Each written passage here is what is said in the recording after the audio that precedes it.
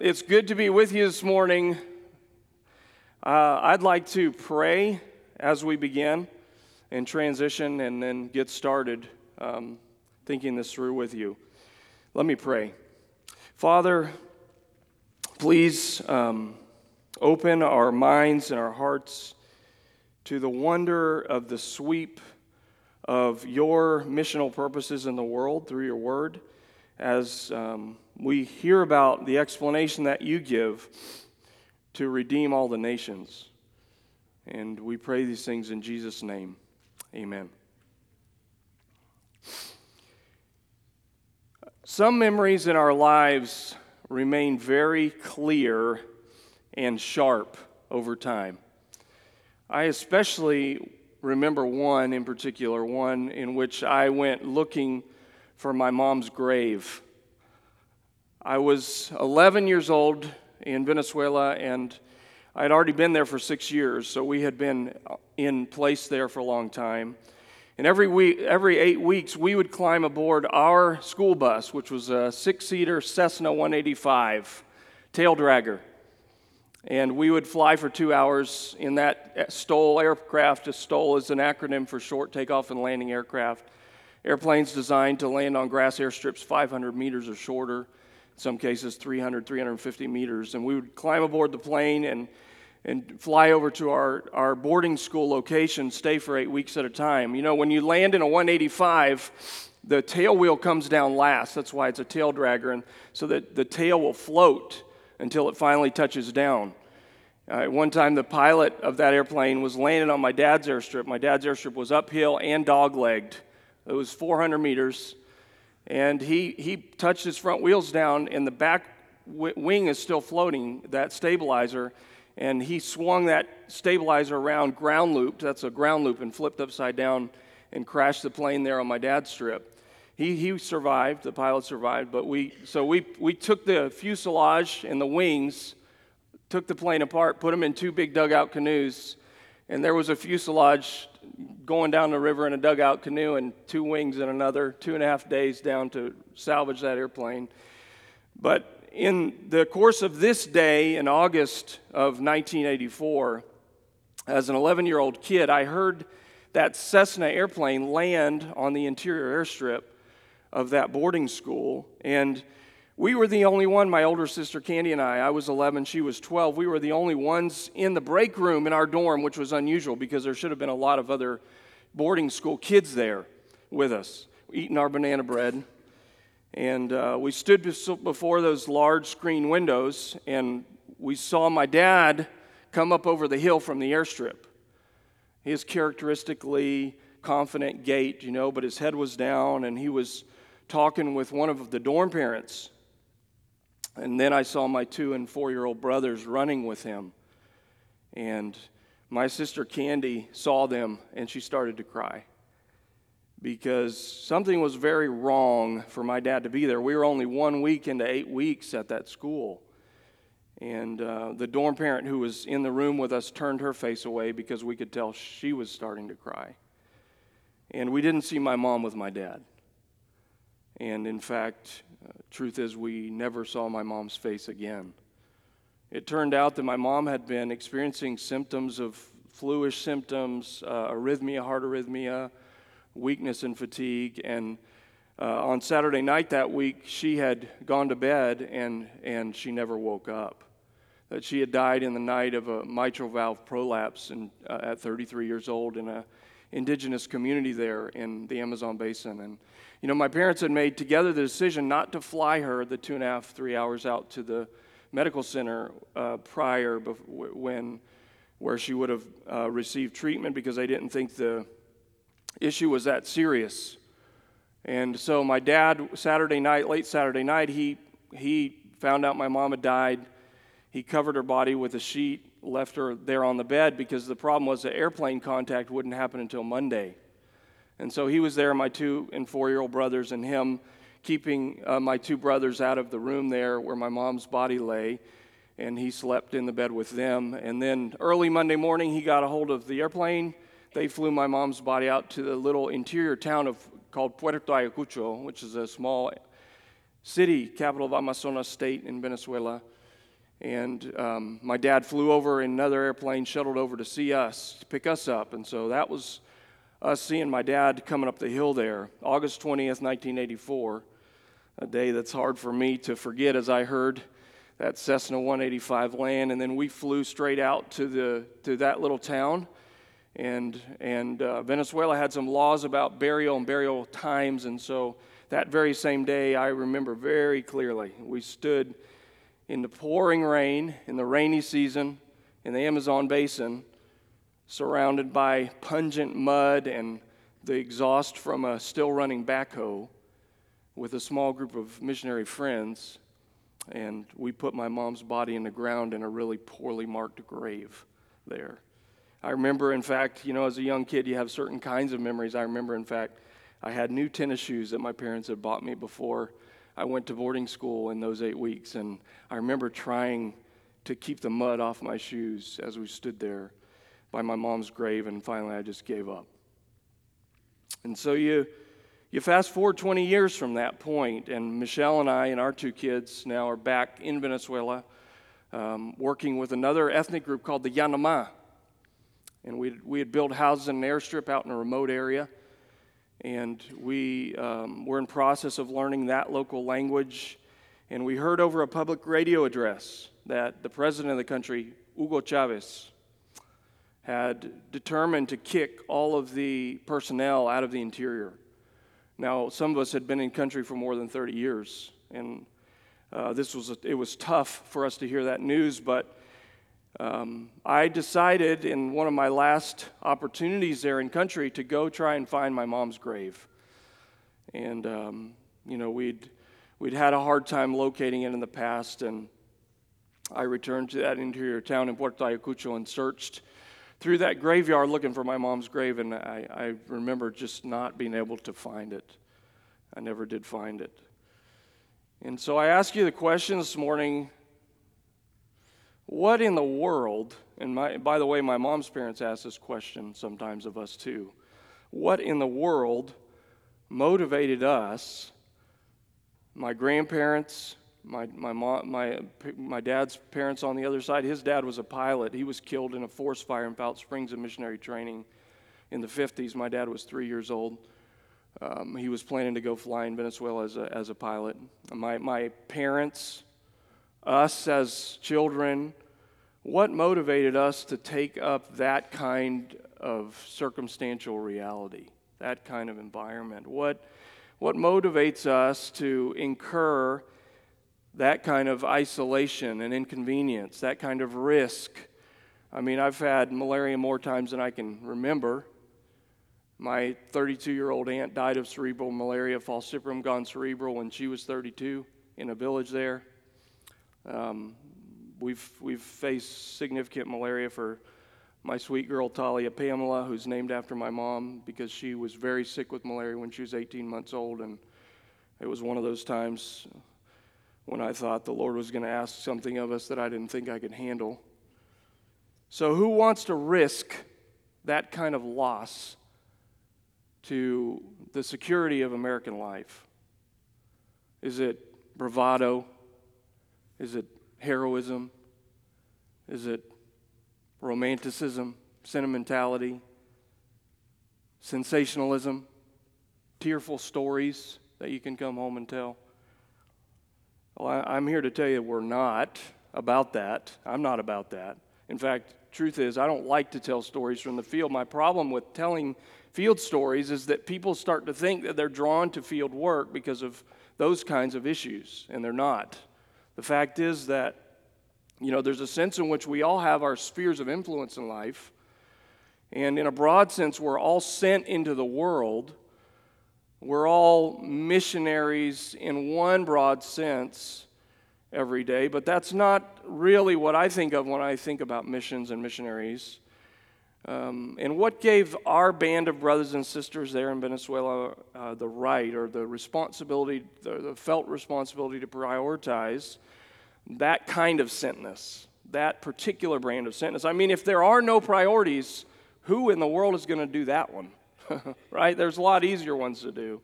So if there is no such thing as a missions priority, then why would we go do that one? If we don't have a clear definition, then it'll be convenient to skip that one. Does the Bible talk about priorities for us that help us to define missions well? Do the apostles talk about priorities? Does our Christian heritage discuss priorities? Those are questions that we want to be asking and answering as we work through this series with you guys. We want to be able to face up to the questions that family members and other believers ask, that skeptical sometimes and cynical and critical questions about, why are you guys doing that? Why make such an issue to do that? Why count the cost in those kinds of terms? Why do that? So in this 6-week series, that's where we're headed. We're headed into an exploration of those questions, those kinds of questions about missions. So first, and let me give you 3 reference points for us overall in our series preview on your outline there. First, we're going to work through, number 1, the overarching biblical narrative. That's what we're going to do in this series. We're going to work through the overarching biblical narrative. We're going to point out reference points along the way that will lead in 2 weeks to the Great Commission in the New Testament. And we're going to finish in 5 weeks with the Revelation picture that you guys, I assume, know about, of all tribes, tongues, nations, languages gathered around the throne to worship God. Okay, that's where we're going. So first is that overarching biblical narrative. Secondly, we're going to comment on the missionary heritage of the New Testament church. So the missionary heritage of the New Testament church. We'll see that in the Great Commission passages in the book of Acts as we move on forward there in some of the latter weeks. That worldwide work that we have the tradition of the apostles that stretches forward back into Jerusalem and forward through and out into the ends of the earth. And then thirdly, we're also going to note the crucial missionary priorities of the Apostle Paul, because he's a model for us, an example for us of the kind of work that I feel convinced of, confident of, that the Bible is encouraging us toward as sent ones in this world. And so those are the 3 primary points that we'll cover in the big sweep of the series. The overarching biblical narrative and the relationship of that to missions, our New Testament missionary heritage as believers in Christ, and thirdly, Paul's missionary priorities in particular as an example to us. Those will be the 3 main points that we cover broadly in the series. Now, I'm not going to spend time working in that kind of way today, but I wanted you to have that series overview as we get started. So do me a favor, okay? Do me a favor. People of all ages, I know I have a broad range of listeners here. I see my own kids here in the front. So I know we have a broad range, but listen with us. Track along with us, okay, Talia? Track along with us. Think and pray about our conclusions. In places where you feel like we're not following the trail of biblical evidence, then let's talk about it. But what we're trying to do is to define and prioritize for missions in such a way that we can feel confident that we are indeed following what the Bible is teaching about missions. As one missiologist, Stephen Neal, so famously put it, if everything is missions, then nothing is missions. And that's the case with any discipline of life, we could say that. So we want to think and talk carefully about this as we think through the implications for missions over these weeks. So let's jump into our first main idea there. We have this main idea that begins the journey. You have that idea in front of you, and we're going to stay in the Pentateuch, and I'm going to explain what the Pentateuch is, because there's probably some people in the room who don't have a clue what that is. I'm not going to ask you, but I'm just guessing that there may be some. So we're going to stay in the Pentateuch, and you see the main idea there of the time we have this morning, that God commands or commissions, I would even insert the word commissions there, his image bearers, Adam and Eve, to fill the earth with his glory.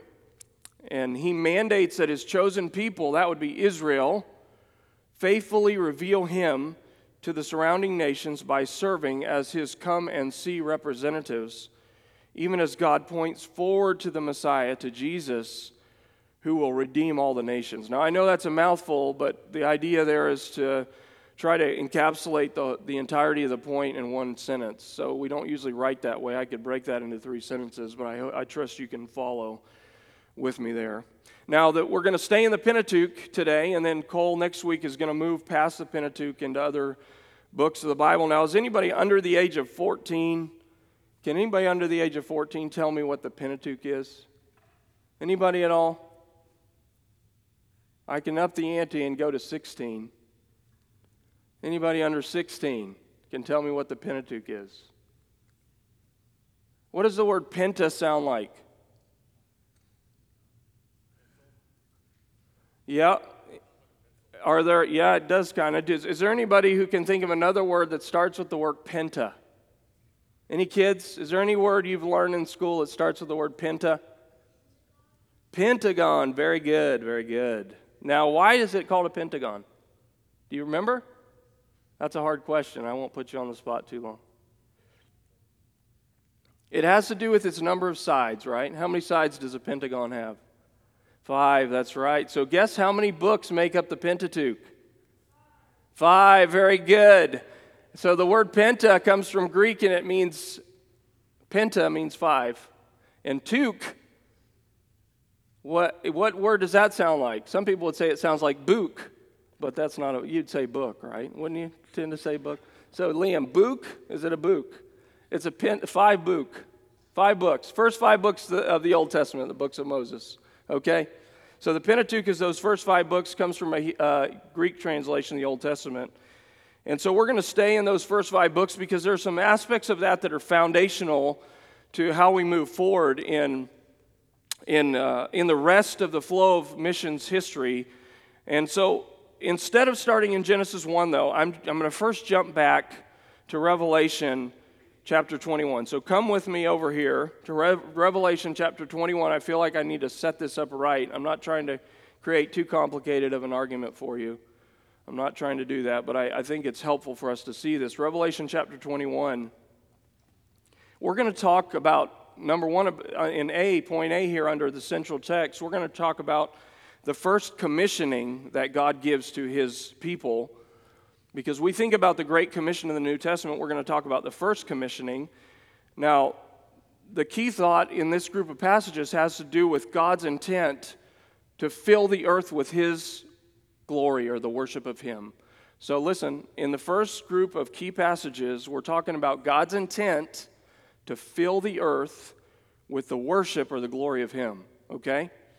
Now, in Revelation chapter 21, we have a description in verses 1 to 5 of where this all is headed. And so we are not going to spend a lot of time here this morning because John is going to talk extensively about the book of Revelation next week, or not next week, towards the end of our series. But an author who also wrote another book in that gray biblical theological series named G.K. Beale, he argues that the temple imagery that God initially creates through Israel is actually represented in that garden in Eden.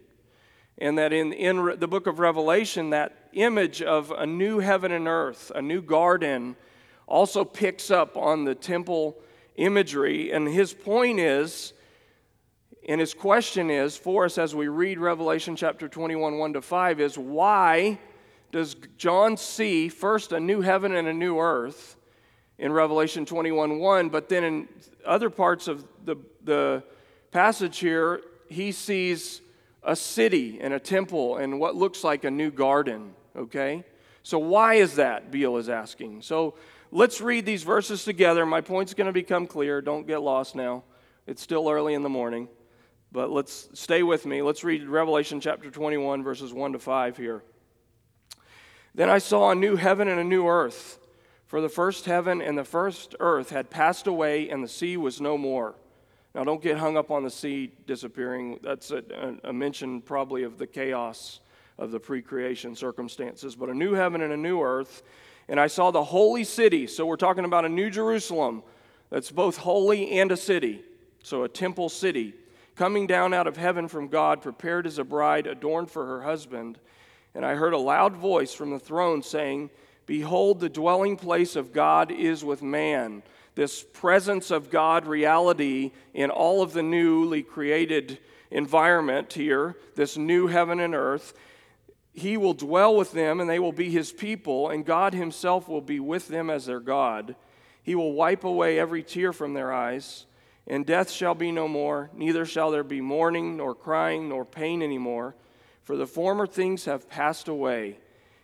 And he who was seated on the throne said, Behold, I am making all things new. Now, Beale argues, and I think he's right, that there's a strange collapse in the book of Revelation of temple imagery in the new heaven and the new earth, and this idea of God's presence with his people, a garden-like reality that we see at the end in Revelation. In fact, if we were to take the time, which we can't, to go through Revelation, we would see that kind of imagery all over the place. And so at the end of the story, God intends to reunite the whole earth, the whole heaven and earth, with the existence of him. In other words, at the end of the story, we see a clear picture, or we could argue for a clear picture, in which God intends to make his worship or his presence known throughout the earth. There's no doubt about that in the Bible. So the question that I'm asking is, if that's the end of the story, if that's where God is headed, this intention to fill the earth with his presence, with the worship of him, is that the same intent of God from the beginning of the story? Or is it just that somehow God changed his mind over time and ended up promoting this idea that he would be worshiped throughout the earth? What is it in the beginning of the story that would make us think that the progression and the continuity, the continuation of God's plan is present? So let's jump back with me. Those are the kinds of dots I want to connect for you this morning, very briefly, as we ambitiously just talk about the whole Pentateuch, just that. So jump back with me to Genesis chapter 1, verses 26 to 28. Genesis chapter 1 is before the fall, so before human beings sinned. And this is the pre-fall account. And these are the words that help to lead us forward in the direction of that end-time picture where God intended to dwell with man everywhere at all times. Okay, so let's read these familiar verses quickly.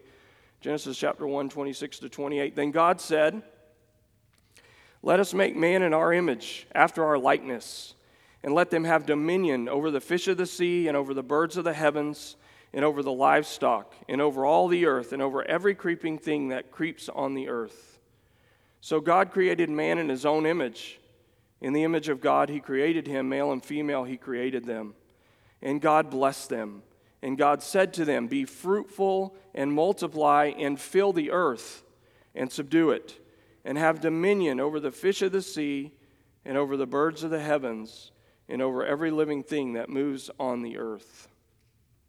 So these verses are establishing that not only did God create human beings in his image and likeness, so just in a nutshell, that image and likeness creation has to do with them serving God vertically as his obedient sons and daughters, okay?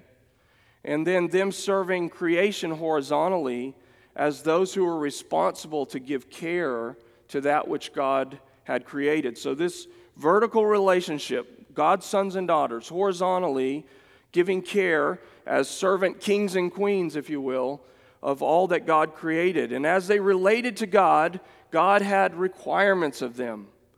He desired three primary aspects from them. He desired loyal love from them that would imitate his loyal love. He desired that they trust him because he wanted them to see him as the sufficient creator. He desired that they obey him.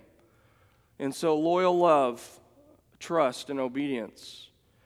Now, we have this false impression that in the garden, Adam and Eve were just sitting around, really fit people, by the way. You know, I mean, they had to have been, right? And they had strategically placed leaves in any photo op. That's always important. And they were just randomly and casually just sort of picking fruit off trees indefinitely, just kind of flitting from here to there in bliss, picking fruit and eating fruit, okay? But that's not the picture that we have in the Scriptures. In fact, Beale argues this. He says that these verses explain that the presence of God, which was initially limited to the Garden Temple of Eden, in other words, kids, Liam Griffiths, they were initially limited to stay in the garden, okay? But that presence was to be extended throughout the whole earth by these image bearers, and God's mandate to them, what I will call his first commission to them, was that they represent and reflect his glorious presence and attributes throughout the earth. So that was a starting point or an impetus point in the garden that was intended to be spread throughout the earth from the beginning. And I'm telling you that that's important as a connection point to that final picture in Revelation. Because as God creates a new heaven and earth, he's creating that on the premise or the basis of the plan that he had from the beginning of time. Other passages do confirm that idea, okay? So I'm going to jump out of the Pentateuch just for 1 second. You can forgive me. Isaiah 45:18 says, you don't have to turn there, but Isaiah 45:18, Yahweh did not create the earth to be empty. He created the earth to be inhabited. So there's obvious example there of what I'm describing. Or Numbers 14:21. Phew, we're safely back in the Pentateuch now. Numbers 14:21, God says, he as the covenant keeper, the promise keeper, pledges, but truly as I live, and as all the earth shall be filled with the glory of God. And he goes on to make a statement. He's swearing on behalf of the earth being filled with the glory of God toward his own ends. You following me there? So God takes it as a given that one day the earth will be filled with his glory. And he talks about that all the way back in the book of Numbers, which is following close on the heels of the content in Genesis a couple books over. So I'm not arguing. What I'm not arguing here is that Adam's and Eve's pre-fall existence required missions in New Testament terms. That's not what I'm arguing, so don't misunderstand me. What I am saying is God did create them to extend or to mediate on his behalf, to be the radiation of his glory throughout the earth, okay? That Adam and Eve from the very beginning were created to radiate God's glory throughout the earth. And that as they did that, they would faithfully represent him because they would be communing with him as obedient sons and daughters and servant kings and queens who would steward his creation. In fact, without going into great detail, many authors talk about the language, the Hebrew language of cultivating and keeping used in the Old Testament there, that also parallels language about the priesthood in other of the Pentateuch books. In other words, there's a sense in which Adam is performing a priestly function on behalf of God as he communes with God in the garden. And that priestly function was to extend into the earth. And so we have pictures of priestly function in Leviticus and Deuteronomy, other books of the Pentateuch, those 5 books, remember? 5 book, Liam, you remember that? So those 5 Pentateuch books and that priestly function is part of the way in which Adam was serving. And so Beale underscores the point here. In fact, he says, we can speak of Genesis 1:28 as the first commission that was repeatedly applied to humanity. The commission was the blessing of God's salvific presence. Before the fall, Adam and Eve were to produce progeny, that means children, just in case you wondered, who would fill the earth with God's glory being reflected from each of them in the image of God. And we do see evidence that same commission, that first commission, continues after the fall. We see evidence of that there in your handout. I allude to Genesis chapter 9, verse 1. It's another marker of this salvific or glorifying presence of God going into the earth through Noah. When God commands Noah after the flood to be fruitful and multiply in Genesis 9:1 and fill the earth and subdue it, he says he gives the same command to Noah. And we see evidences all throughout the Pentateuch that God intended for his presence to be made known in the world. Now, just very briefly, my friends, I'm going to mention the first gospel there, point B in your handout, the first gospel in Genesis chapter 3, 14 and 15. So we're going to move forward there from that point that I just described to the first gospel. Now, is anybody in here afraid of snakes? Don't snakes tend to scare everyone? I find that to be true around the world. Now, I happen to grow up in places where we have some of the biggest snakes in the world and some of the most poisonous. So anacondas that the Yanomami people eat, they call them wainkoya. In fact, they believe they have a spiritual component to them. And they can be, we've killed them up to 20 feet long.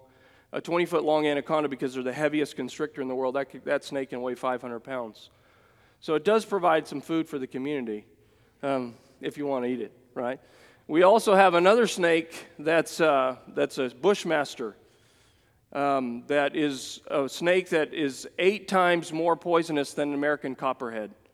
In fact, the mortality statistics say that 80% of the people who are bitten die. So 8 out of 10 people tend to die. And I honestly, I've had some close calls with bushmasters. The biggest one I've killed was probably 8 feet, 8.5 feet. Some of my Yanomami friends died from snake bites, and a missionary kid friend of ours died from snake bites. I've died from a snake bite. I found it to be the case that around the world, people tend to fear snakes. And it's interesting that we have here in the book of Genesis this serpent who ends up being the one that's the primary enemy of the people of God and the person of God. And so here in Genesis, we're encountering this serpent, and it's a critical juncture in God's plan to fill the earth with His glory, because human beings listen to the voice of the serpent and they disobey. In other words, they stop being loyal to God as His obedient sons and daughters. They stop loving Him unconditionally. They stop trusting Him unconditionally. They stop obeying Him unconditionally. And so Satan tempts Adam and Eve, and in fact, we see the fall. Okay, and you know that. I'm just mentioning that point because at the fall, now the rescue plan of God has to take a shape that human beings may not have anticipated. And so here in Genesis chapter 3, verse 14, we see the way that will take shape. And I take the term first gospel, by the way, from Latin, because early church fathers called these verses anybody know? Yeah, there you go. The Proto-Evangelion, the first gospel in Latin. So that was a term used by the church fathers here. If we read verse 14, 15, I'm just going to read part of 14. The Lord God said to the serpent, I will put enmity between you and the woman, and between your offspring and her offspring. He shall bruise your head, and you shall bruise his heel. So yeah, we do see around the world a continual fear and respect relationship between people and snakes, but that's not primarily what God's talking about here. As you know, He's talking about the fact that one day a singular seed of woman, one seed, that word is singular, will come and bruise the head of the serpent. In other words, in the person of the Lord Jesus Christ, a fatal blow would be dealt to the serpent. Christ's death, burial, and resurrection producing the final outcome that would allow for God's glory to be extended to the ends of the earth. So in the redemptive plan of God, the person of Christ would serve as a key reference point, as we'll see, for God's glory, His commission going into the earth. That commission picked up on and repeated all throughout. And here we have these first seeds of that redemptive plan, or those purposes of God, and Cole's going to pick up on that theme and move it forward next week.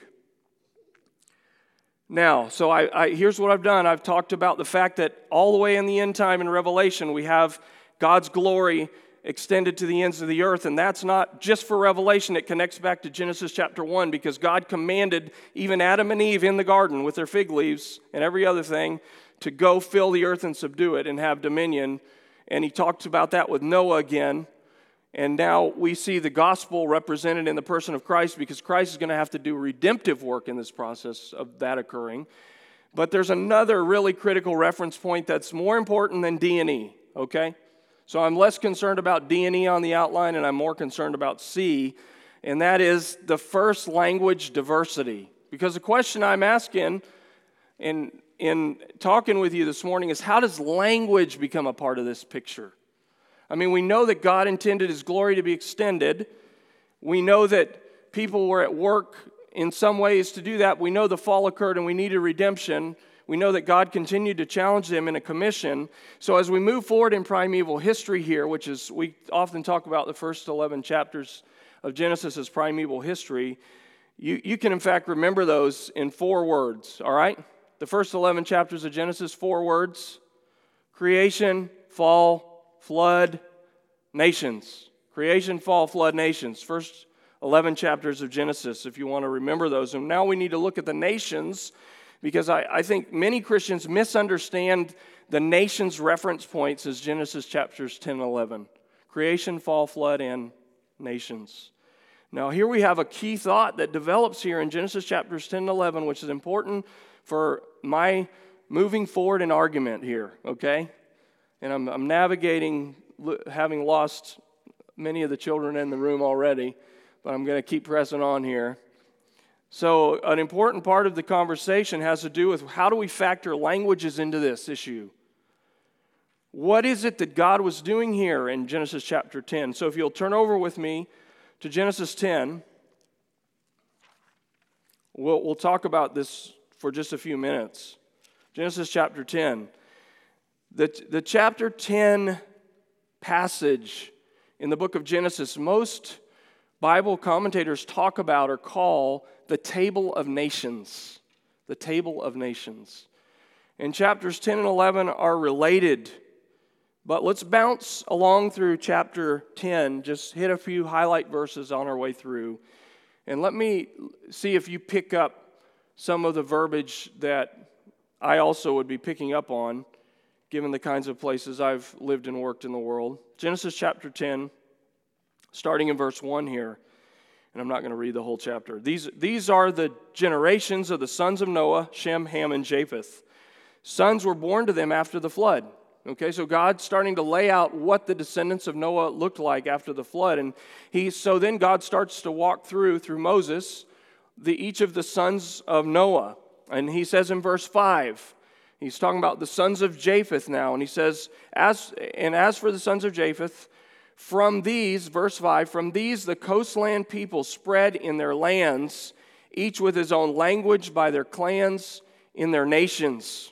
Now notice we're front-loading the idea of language identity here, even all the way back in Genesis chapter 10. We have the same for Noah's other 2 sons. In verse 20, these are the sons of Ham by their clans, their languages, their lands, and their nations. Then we have the sons of Shem in verse 31, 32. These are the sons of Shem by their clans, their languages, their lands, their nations. These are the clans, verse 32, this summary statement. These are the clans of the sons of Noah, according to their genealogies and their nations, and from the nations spread abroad on the earth, those after the flood there. And so all told, we have in this table of nations in Genesis chapter 10, we have 72 in total, some 70 and 72, those 2 numbers, somewhere in that range. The table of nations. But the question I'm asking you now, so I want you to stay with me here. I know we're in the bottom or the top or the middle of the hour, 2/3 in. Here we go. Come on now. In Genesis chapter 11, why does Genesis 10 talk about languages if the Tower of Babel is happening in Genesis chapter 11? Like, how did we get language realities in chapter 10? Because Genesis 11 talks about the division of language, right? Are you with me? Do you know that? Right? Because Genesis chapter 11 is the Tower of Babel, which means confusion. So what's going on here? And we also tend to get confused in these 2 chapters because we're looking for Genesis chapter 10 chronologically to come before chapter 11. But in fact, most scholars believe that the text of Genesis chapter 11 actually occurs either prior to Genesis 10 or right at the beginning in the initial part of Genesis chapter 10. In other words, the biblical author is using this progression to get to Abraham, but in reality, the languages are divided in Genesis chapter 10. And so the fact of language division is a key part, an integral part of the table of nations. And in fact, I would say that Genesis chapter 11 is the significant feature of the table of nations. And I'm not alone in saying that. So these nations took shape, and in Genesis chapter 11, which we won't read, God intervenes to punish these people, these descendants of Noah, because of their heavy-handed, high-handed rebellion against him. Okay? They're in high-handed rebellion, and in order to keep them, in Genesis 11, from unifying against him, what does God do? He divides the languages, does he not? Now, I just want you to notice something with me because it's a key issue for missiology, okay? God did not divide these people over religious affiliation, cultural identity, national claims, ethnic claims, religion, race, access to money, who was the richest and who was the poorest, rich over here, poor over there, caste systems, cowboys versus urbanites, okay? Nothing like that. Young versus old, so sociological divisions. Not any other sociological grouping do we see as evidence that God divided people from uniting in rebellion against him. No, listen to me. God himself created language as the point of division that kept these groups of people from uniting in rebellion against him. The Bible tells us that this is the barrier that God established. This is the barrier that creates the organizing point. When I read the Old Testament and the New Testament, then what I see is that when I see words like people, nation, tribe, clan, the organizing point comes back to Genesis chapter 11 with language as the hub or the holding together of all of those identities. And it creates a biblically orienting place for us such that we understand what it means to overcome the kinds of barriers that God himself created in the process of the redemptive plan and purpose going forward. And so as God goes forward in the rest of the Bible with his redemptive purposes, he begins to demonstrate his own intention to overcome that specific barrier. He didn't want human beings to unite in his face, to rebel against him in this kind of way. And so he himself instituted language as that defining barrier. And you think about this now. Think about this with me. We can meet in congregations around the world with people from all of those other, what I call sociological groupings, poor and rich, high and low caste, white and black and Asian races, geographically having been separated. Any of those other religious identities previously different, sins that previously would have subdivided us into identities. We can meet as believers in Christ in the context of the church with all of those other groups in play, and that honors God because Ephesians 4:28 tells us that there is no division that separates the people of God. But I can assure you, and I'm going to give you some examples in a few minutes here, that language creates a kind of barrier to unity that has to be uniquely overcome, intentionally overcome, differently overcome, that has to be missionally overcome. And God intended that because he created it. So, the flow of my argument there, you're starting to feel and see. In Genesis chapter 12, 22, I'm not going to spend a lot of time with that. I think you know that that's the call to Abraham as this one who would be the set-apart representative of the first promises to the nations. God promised to Abraham, in you, all the nations of the earth will be blessed. And Cole's going to pick up on more of that as he moves the series forward next week. So I'm not going to spend a lot of time talking about that issue. It's significant because Abraham is that shoot through whom all the families or nations of the earth will be blessed, and those promises are not stated in Genesis as conditional.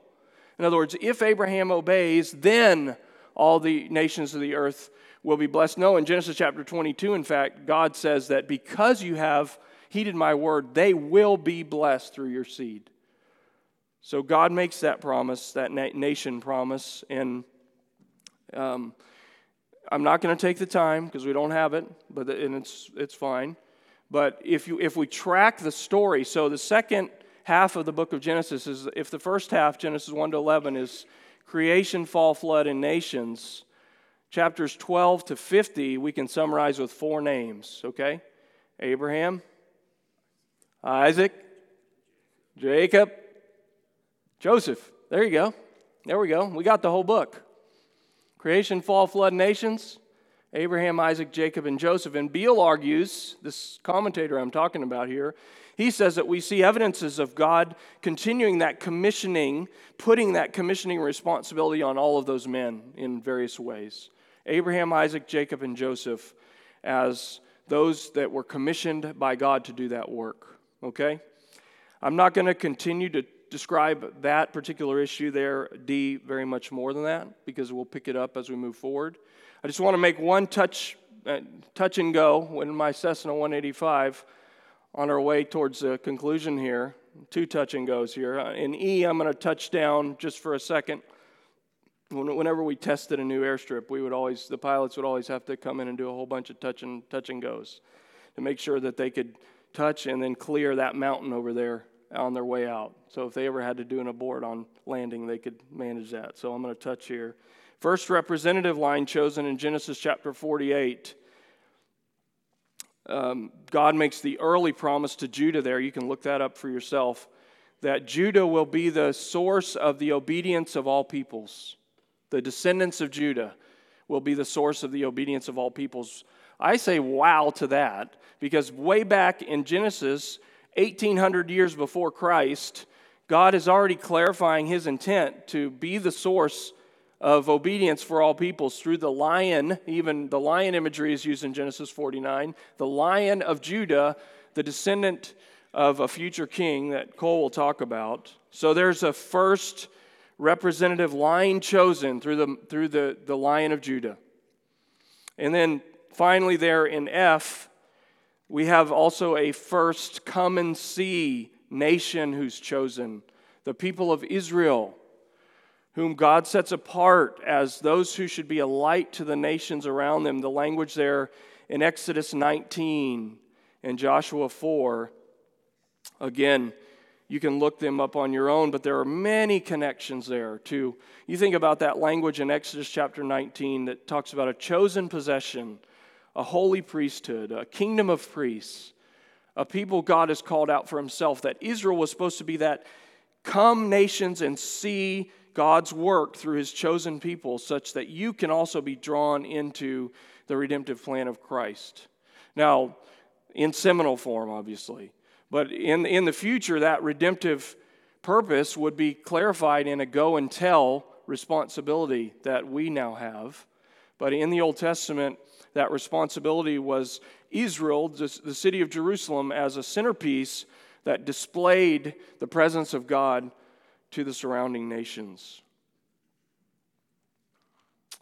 So I, in summary, am trying to craft here certain of the foundations that we need in order to understand the big picture of an adequate definition, a specific, a sharp definition of missions that I think is the most biblically warranted. That's my challenge to us. I know that no definition of any particular issue is perfect, right? If any of us managed that, we'd be in a different place, I suppose.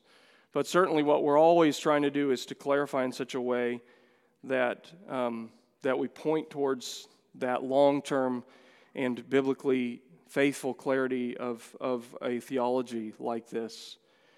Now, I'm going to do something here that I think can illustrate the point for you, and I've never done this before, but we're talking about language as a barrier to access to God's commissioned word, okay? Ultimately, God's word never returns void.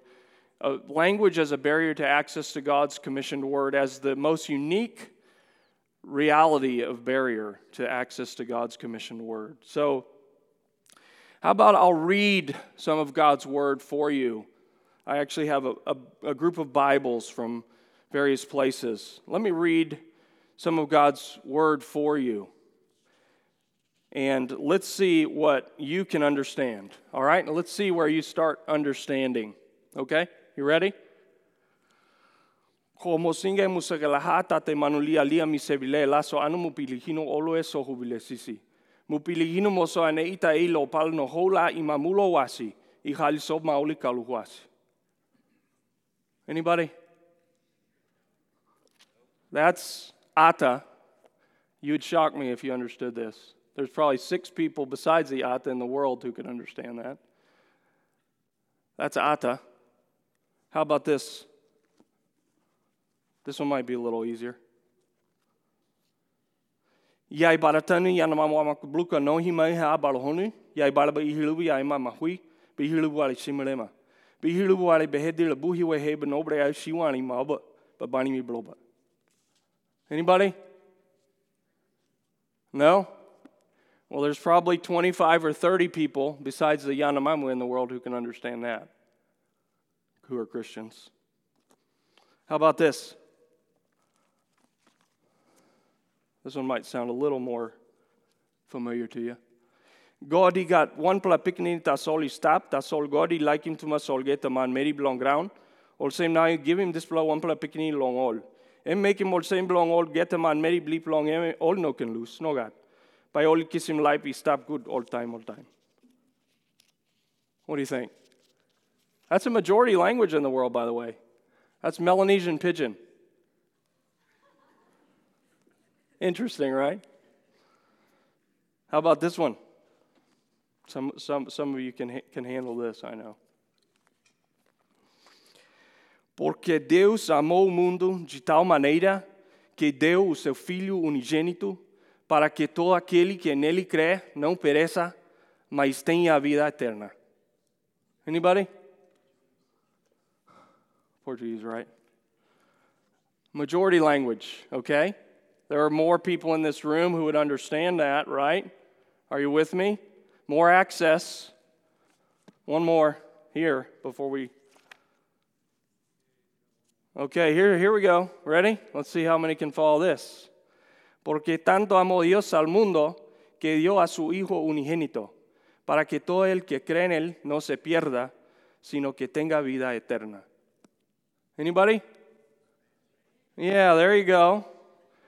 There's a progression here, right? There's a progression here of intelligibility, of comprehension, of access. Now, we could sit here and try to come up with some other barrier that would match that. We could try. We could talk about how we're immersed in this or that identity on some other side, but the fact is, it's undeniably the case that if you do not take the time to learn your way in to another language and cultural environment, truth is not accessible.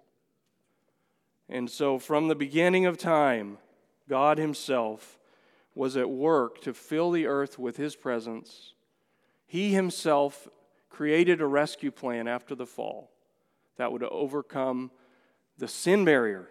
But he himself also created a language barrier that would keep a rebellious humanity from uniting against him in that primary barrier of language. And so, friends, just so you know, those are all John 3:16. Sorry. Yeah. Yeah, I have it here. For God so loved the world that he gave his only Son, that whoever believes in him should not perish, but have eternal life. A little clearer? There are 7,151 languages in the world. Did you know that? There are 3,100 still lacking access to the gospel. Now, on your inside of your handout, I'm not going to take the time this morning, but we've listed a working definition of missions that a whole host of us have been thinking about over the course of time. We may tweak it. I'm notorious for tweaking things, just so you know. It's a dangerous occupation, tweaking things. And then we have implications as well there for you. And I'm not going to describe a lot of these. I think we've begun to lay foundations for gospel right? The gospel thread, the gospel narrative, for cultural and linguistic boundaries there in your definition, for places where God has not yet been worshiped as part of that. And so just to encourage you, as we continue thinking through these weeks together, help us, work with us, talk with us, and let's try to find our way through to more of us understanding, certainly, and embracing this kind of a clarity in a definition of missions. All right? Any questions from you guys besides that? The question from John is a good. Yeah, John, I actually had the English Bible up here, and I sort of lost track of reading it. Other questions?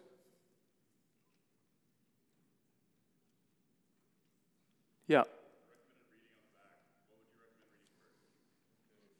Good question. That's a good question. Yeah, from the recommended reading. Thanks, Sean. From the recommended reading on the back, what would we recommend reading first? Each of those books focuses a bit differently. If you have a concern about the way in which missions is configured in the world today and the kinds of trends we see in missions, then that No Shortcut to Success is a good book. If you're trying to understand in a short form the key components of a definition very similar to what we're talking about this morning, When Everything is Missions is good, the Tyndale biography is super inspiring. And super encouraging to read. Tyndale, he was martyred for translating the scriptures. I mean, that feels ludicrous to us, but that wasn't ludicrous then. The Salvation to the Ends of the Earth takes what I've done really quickly and lays that out in much more developed form. And then the mission of the church is very pertinent to the kinds of conversations happening in what is the mission of the church in our environment today. So it kind of depends on what you're looking for. But a general primer overview on definitions, the one there that if missions is everything, and then an overview on the state of missions in the world, No Shortcut to Success is good. Other questions? Yeah.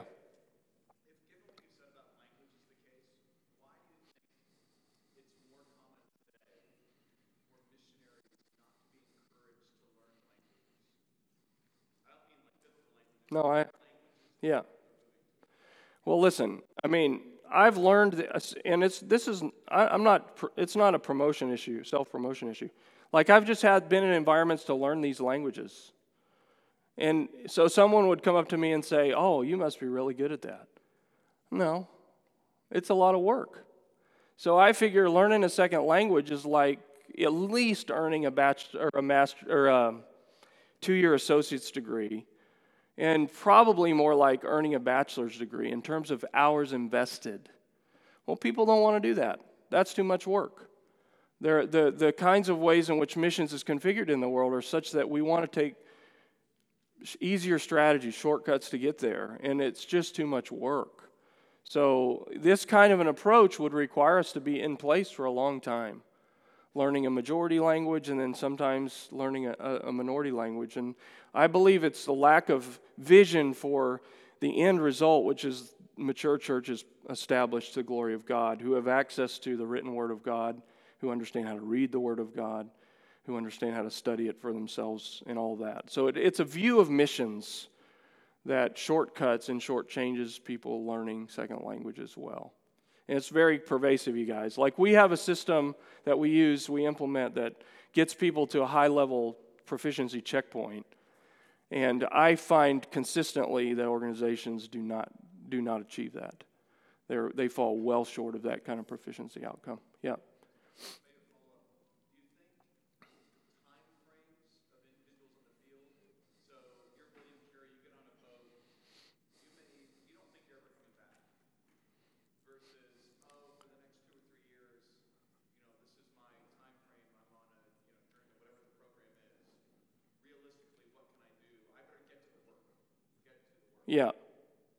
Yeah, sure.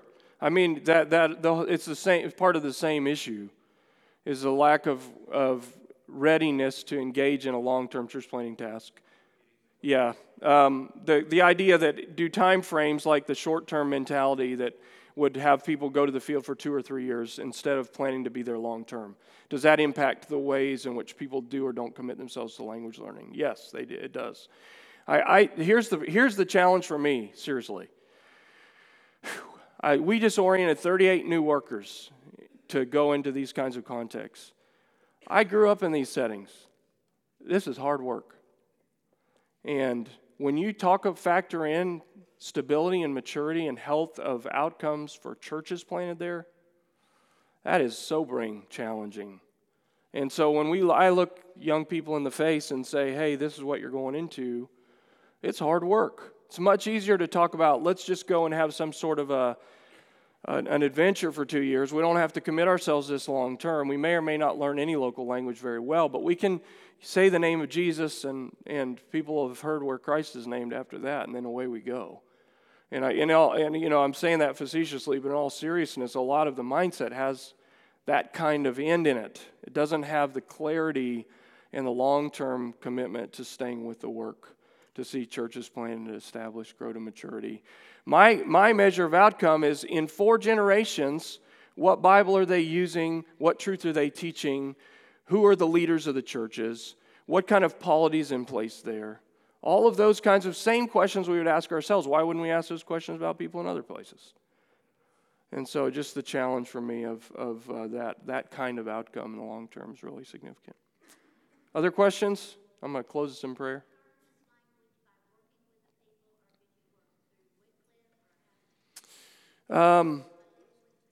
We lived with local people.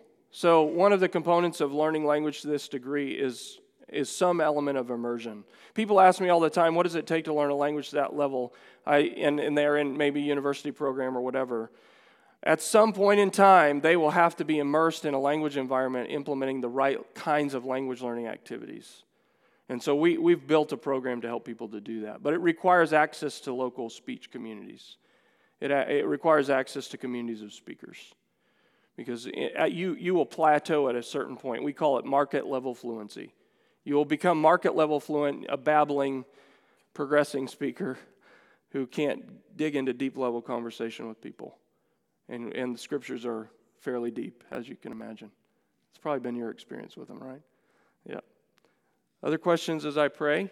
We'll have opportunity to continue to ask questions together, and as you guys think of questions, please be prepared to bring them to us as we move forward. Thanks for being here. Good to see you all.